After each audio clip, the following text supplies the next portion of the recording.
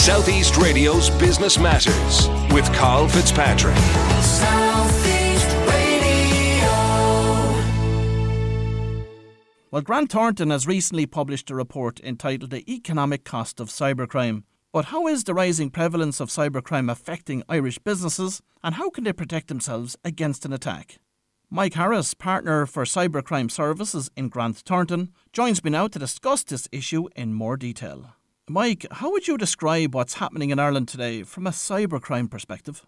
Thank you, Carol. Good morning. Yeah, no problem. I suppose our survey found that the economic cost of cybercrime in Ireland is about 9.6 billion euros per year. And what does that tell us? It tells us that there's a huge amount of cybercrime going on in Ireland. And we've seen massive increases in the amount of cybercrime and the number of attacks in the last number of years. Cybercrime is typically carried out by large to medium-sized organised crime gangs who target organisations of all shapes and sizes. And I think this is important because this is something we've definitely seen in Ireland in the last number of years. It's not just large multinational organisations. It's not just financial services organisations. It's organisations of all shapes and sizes that have been targeted by cyber criminals. They can carry out lots of attacks, some of which are unsuccessful, but they only need a small few of them to work in order for them to make their money. Ransomware, which is where you come in on a Monday morning into your office, you turn your computers on, and there's a pop-up on the screen telling you that they've taken away access to your systems, and you have to pay a ransom of some description in order to get data back. And the number of SMEs that I've seen in the last year that have to face exactly that situation has grown massively. COVID must have been of benefit to these cyber criminals because so many people were working remotely. And one of the interesting stats that I read in your own survey was that 43% of employees faced no restrictions whatsoever accessing work-related documents remotely. So tell us about some of the exposure attached to that. Yeah, you make a very good point. Like in the last, since March 2020, obviously COVID's been a massive part of our lives. And for the organisations that could do it, big and small, they've moved in many cases into remote working. And, they've spent on technology to facilitate that. But more often than not, they've just made it work and they haven't thought about the security concerns that come with it. So if you don't control access to data, obviously there's a risk that someone other than an employee can access that data. In addition, the employee is sitting at home. So the decisions around, do I click on that link in that email or not? Do I open that attachment on that email or not? There's no one to discuss that with. So they're more likely than not to actually click on the link or to open the attachment and potentially run malware on their employer systems. And that's a big risk that we've seen to increase dramatically, driven exactly by COVID.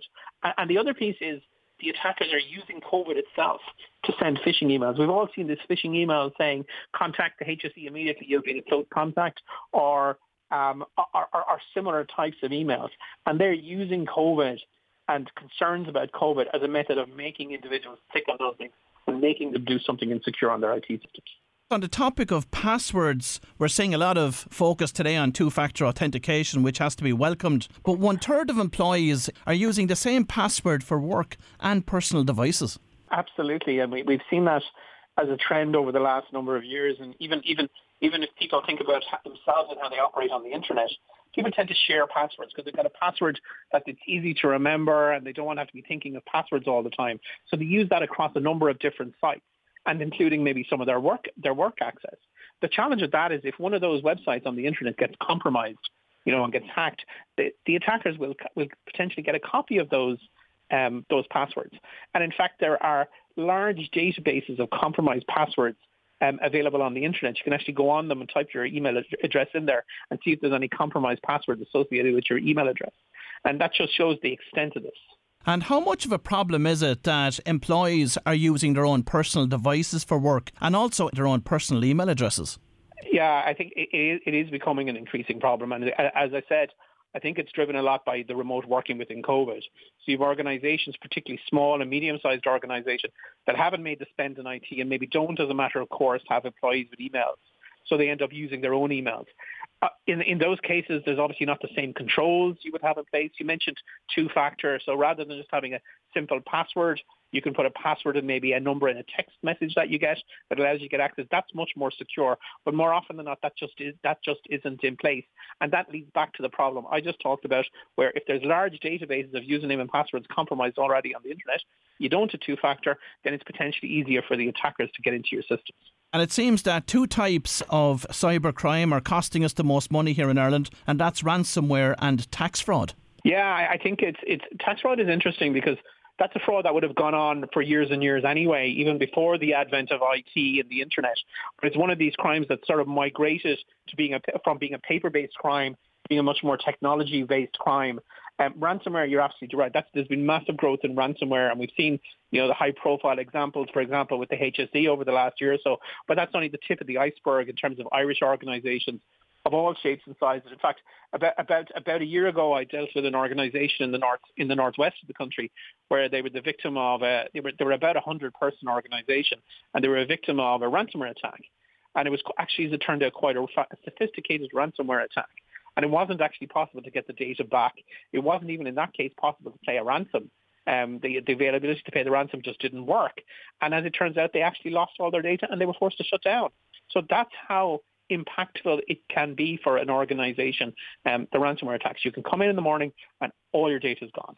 And something I'm increasingly hearing about from local business people here across the southeast is the increase in invoice redirect fraud. Provide us with an insight into that area and what's happening there. Yeah, and I think that's back to the points you made around people using personal emails and also having appropriate username and passwords and two-factor. So what's happening for many organizations is email accounts of their suppliers, for example, are being compromised. They then get an email from their supplier asking them to change the payment account, so the account that they pay the money for the invoice into. And in many cases, they're doing it without actually ringing the supplier to check is it in fact them, because they're not the ones writing the emails. And there can be very, very sophisticated versions of that. In fact, it's a funny one. I did a piece of work about probably about 6 months ago for an organisation in the Midlands where their CFO their finance director actually got an email from their CFO asking them to make a funds transfer into an account in the UK of about €50,000.